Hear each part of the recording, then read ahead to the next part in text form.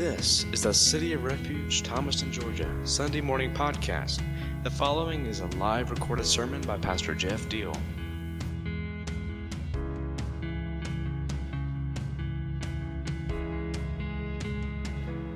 Today we're kind of talking about, as you can tell, I'm Nick, I'm not Jeff. So those of you that came for Jeff, come back next week, I think. But we're going to talk about growth, and we're going to talk about spiritually being healthy, and something that I pray often for this church when I have my own devotion time is a deepening, and that takes growth, and it takes maturity, and so we're going to get all into it. So Robert Morris, some of you may know him. I haven't read this book, but I was doing some studying, and he writes a book called Healthy Church. And he's talking about church growth, he's talking about business growth, he's talking about a generalized thing, but I'm applying it to us, our own spiritual growth ourselves. And so this is really good. Get this. He says in the book, you'll never need to worry about growth in your life. Meaning, like, you're never going to have to wake up and will growth into your life. Like, I decide today I'm going to wake up and I'm going to be better. And that's all good, and I think we should have that mentality. But the thing that he says is the only thing you need to worry about is health, because healthy things grow. The healthy things just grow. So he uses an analogy, like you put a plant in the ground, you plant it, and as long as it gets the nutrients it needs, as long as you water it, as long as it's in the right environment, it's getting enough sunlight, it's not being melted by the sun, whatever it would be, as long as it's got the right things that it needs, it's getting what it needs, you don't have to tell the plant to grow or go buy some super specific thing. It's just going to grow. I've learned all too well, JC and I have, and the rest of our family, that babies grow really fast. And I have never once had to wake up June or Ellis and be like, hey man, listen, Ellis, today, your hair, it's gonna grow. Or like wake him up and look him in the face and I'm like, today man, you're gonna start crying louder or your cheeks are gonna get fatter.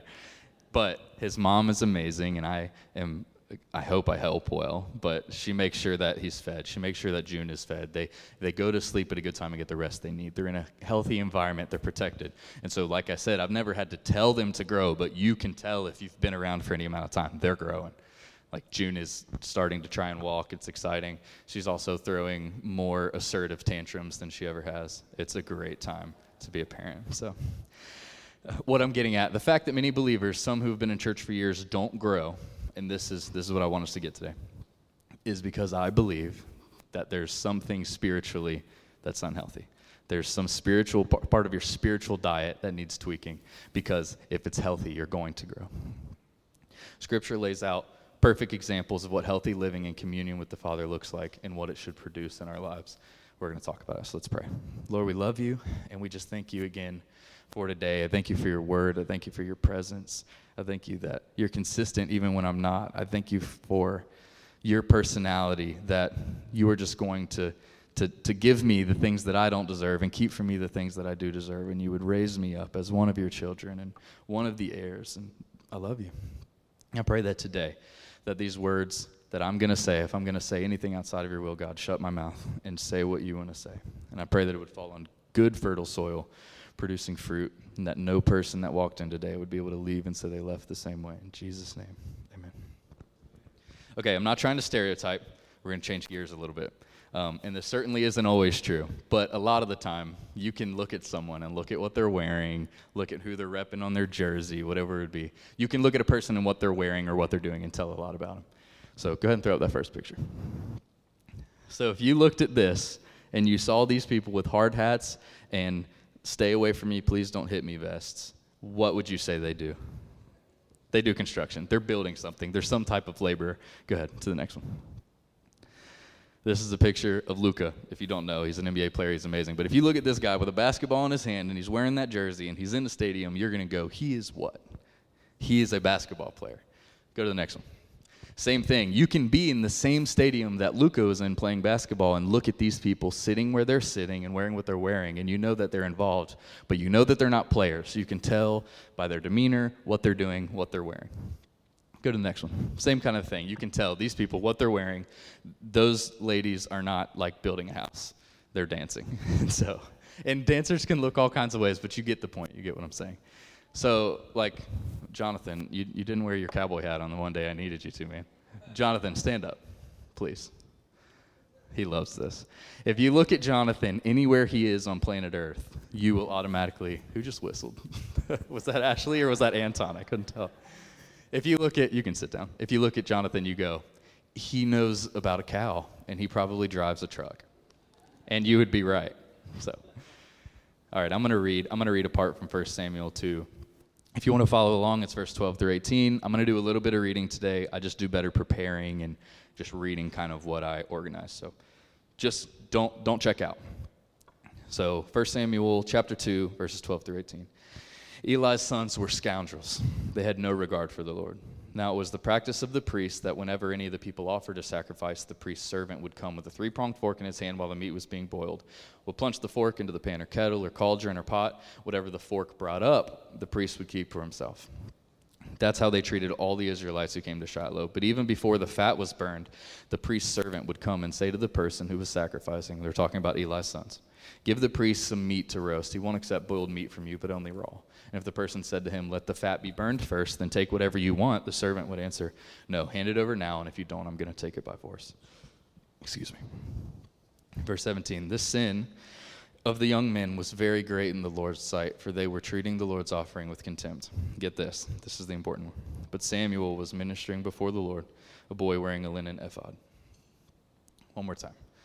The sin of the young men was very great in the Lord's sight, for they were treating the Lord's offering with contempt. But Samuel was ministering before the Lord, a boy wearing a linen ephod. So that goes into my first point today. It's silly, but what are you wearing? And this is spiritually we're talking. I'm not talking about what color dress you have on. But if someone looked at you, where you were, the fruit that you were producing, what you were wearing, what would they assume about you? If we look around us, and this is the point I wanted to read all the stuff about Eli.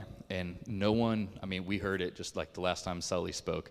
A lot of the stuff that's going on in today's world, no one needs a lesson. But it's a lot of, I called it in my notes, Eli's wicked sons type behavior. A lot of stuff, and the unfortunate part, even in the body. So much in the body of Christ.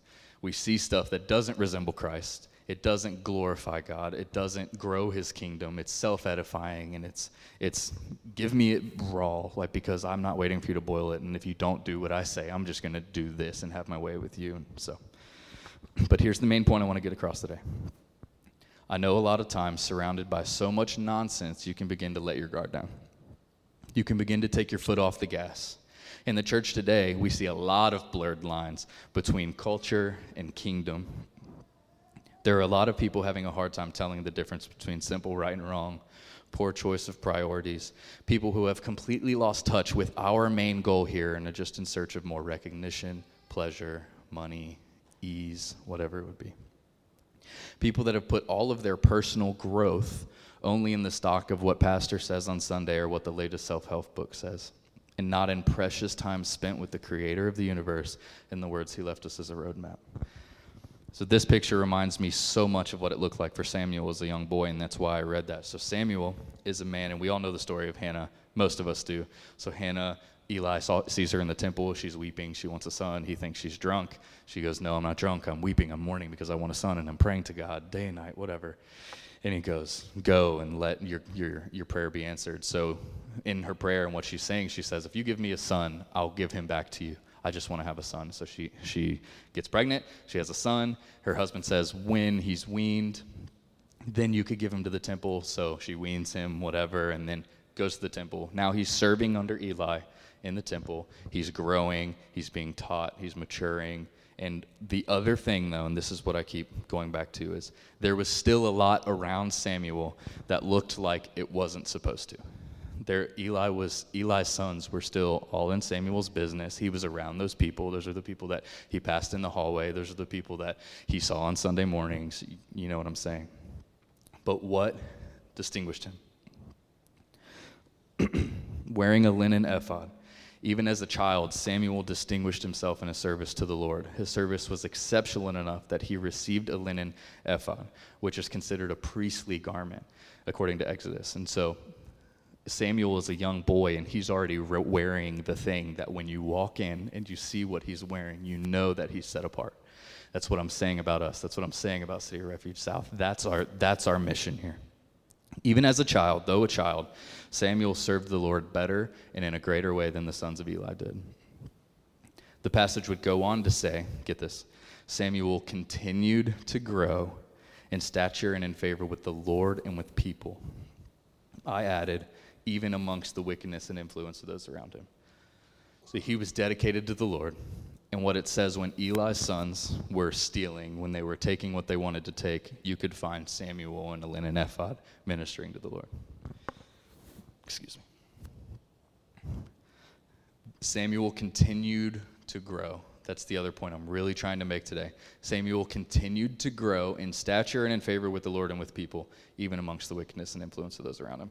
So here's what Samuel is remembered for. If we fast forward through a lot of all the scripture parts about him, Samuel is remembered as a prophet, someone that God's trusted him with vision and word of knowledge, and trusting that he would communicate it to his people and that he could be trusted with that. I mean, that's massive. When you're someone that is trusted with a word from God, he's considered that. He's considered a judge, someone that he was trusted to weigh the scales rightly, justly in front of people and make decisions that affected people heavily. He was considered a prophet, a judge, and he was a wise leader of Israel. I believe, and don't quote me on this, I believe that Scripture actually says those words. It calls Samuel a wise leader of Israel. Don't quote me on that. But it's a great example of what a life fully surrendered to the Father looks like. His obedience and fulfillment of commitments to his Lord should serve as a crucial example for all of our lives, even here in Middle Georgia in 2023. That's what I'm trying to communicate today. This is the main point. If you haven't listened to anything I've said yet, this is it. This is what I was thinking. We shouldn't stay the same. And if our relationship with the Father is healthy, getting what we need, we won't. We shouldn't stay the same. And if our relationship with the Father is healthy, we won't. Okay, it's my second point. Are you spiritually obese? Because we're talking about being spiritually healthy. You're allowed to, it's funny, it's okay. Put up that picture. So this is, do you have any Star Wars fans in here? Raise your hand if you like Star Wars. I moderately like Star Wars. I like Star Wars. I'm not a super fan. This is Jabba the Hutt. And the reason he's up there as my picture of someone that's obese is I started to look up pictures, and I just did not feel right about putting a picture of an actual person up on the screen that we would all laugh at. It's and for church today, we laughed at a fat person. So anyway, that's Jabba. You can take Jabba down, or else they won't be able to focus on anything I'm saying. Okay. Okay. Do we all agree that within church, within our circles, within our body, we should be challenged? We should be challenged, right? And it's necessary. Myself, no person is the exception to this rule. We need to be reminded of things. We need to sometimes have a little detail brought to our attention and go, ooh, that one stung a little bit. Okay. So this right here is a generalization, and I'm saying some things. This is not me talking about one particular person. This is just a generalization, challenging me as much as it is everybody else. But listen to what I'm saying, and please take this to heart. I believe this. Talking about spiritual obesity, I'm calling it, because we're talking about spiritually healthy. If you have been at this church or in relationship with Jesus for any extended length of time, and by extended length of time, I mean if you got saved last week, and you're starting to walk into real relationship with Jesus, this applies to you. Any extended length of time, and you're still not finding some capacity to serve in, I believe you're spiritually obese. If you continue to show up and be fed and feel good during altar calls, lift your hands during worship, come to the parties at Sunny D, share Christian posts on Facebook, but you're not actively walking in or trying to find out what God is calling you to do in this season to grow his kingdom, I believe you're spiritually obese. If you struggled, this is a big one, this applies to me again, this is a generalization, and this gets me. If you struggled with pride, anxiety, fear, control, lust, whatever it would be, your issue, one of your issues, 10 years ago, and we fast forward to present day, and you still struggle with that same exact thing to the same exact extent that you did 10 years ago, you're spiritually obese. Because if we have a walk with the Father that's healthy, we don't stay the same. And we're gonna talk more about that. You cannot convince me. You absolutely cannot convince me that God's intention for us, for me and you as followers of Christ, if you're sitting in this room and you say, I love Jesus, I'm living for him, I've been born again, you absolutely cannot convince me that what he wants for us is to come to know him, receive the Spirit, enter a great community, and then float around in his grace, content as a sinner, completely barricading ourselves off from what he wants and the blessing he has for us until Jesus comes back or until we go to be with him. You cannot convince, there's no person on this planet that can convince me that's what he's communicating here, that what a relationship with Jesus looks like. We get saved, we start walking the walk, and then it's like, okay, I've made it. As a 25-year-old, I've made it, and this is where I'm going to stay. But instead, get this, Scripture suggests a refining, a constant working out of our salvation, a life that we spend with eyes full of wonder at who God is and what he's done, that's so beautiful and so undeserved that we can't bear to stay the way that we are. I'm going to say it one more time. This is good. Instead, Scripture suggests a refining, a constant working out of our salvation, a life that we spend with eyes full of wonder of what he has done that's so beautiful and so undeserved that I cannot bear to stay in the place that I was when he saved me. Thank you. That's good.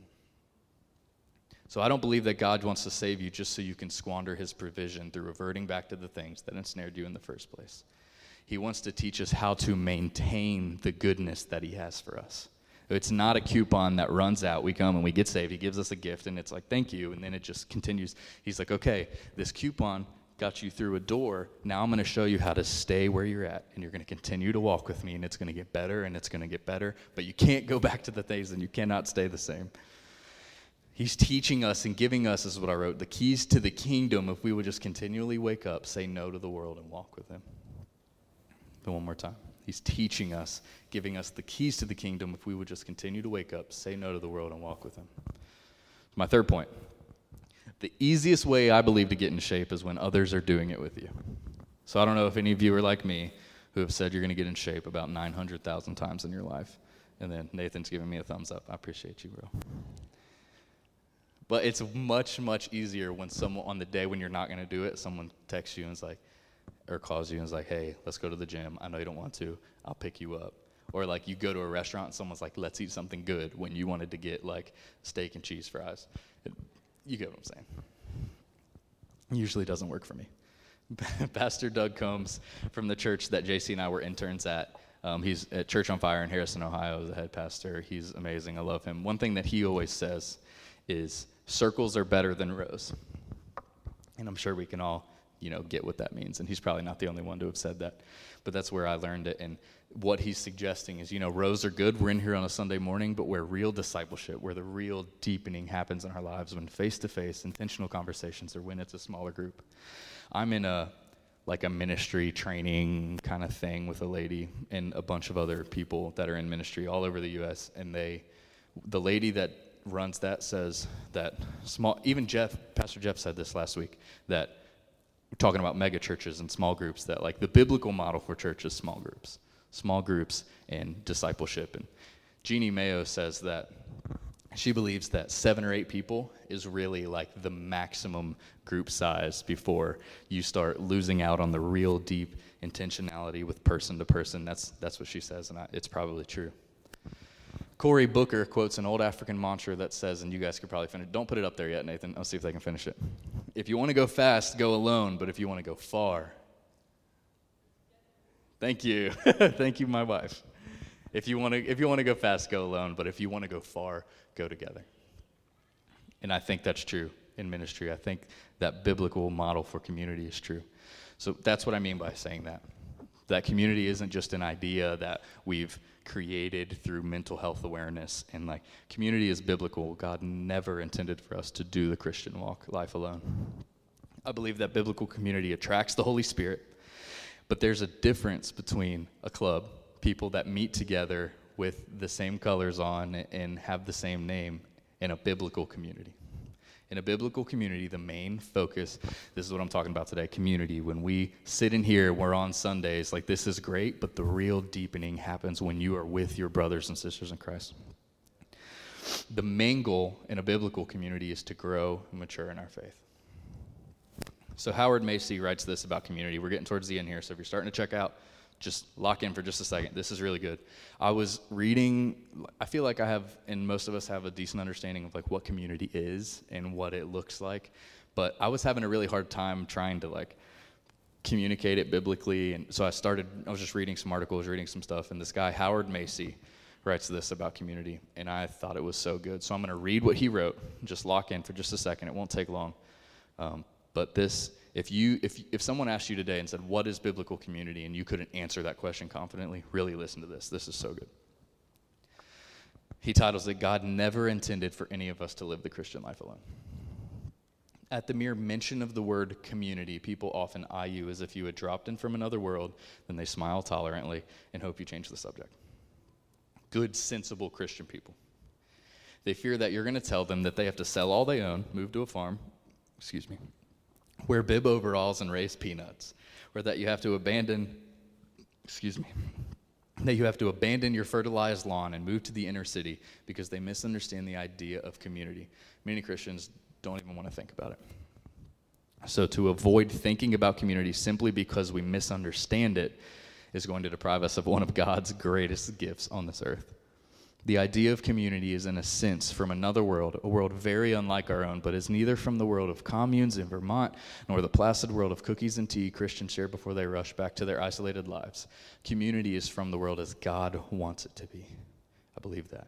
It is the gift of a rich and challenging life together, one that we need and we can receive with joy. Christian community is simply sharing a common life in Christ. This is good. This is probably my favorite part of the whole thing. Get this. It moves us beyond the self-interested isolation of a private life and beyond the superficial social contacts, like us bumping into each other and saying hello in the hallway, that pass for Christian fellowship. The biblical idea of community challenges us to commit ourselves to life together as the people of God. We know all too well that maturity takes time. We know less well that it also takes our sisters and brothers in Christ. It's a process that is revealed in the each other language of the New Testament. Get this. Love one another, forgive each other, regard each other more highly than yourselves, teach and correct each other, encourage each other, pray for each other, and bear each other's burdens.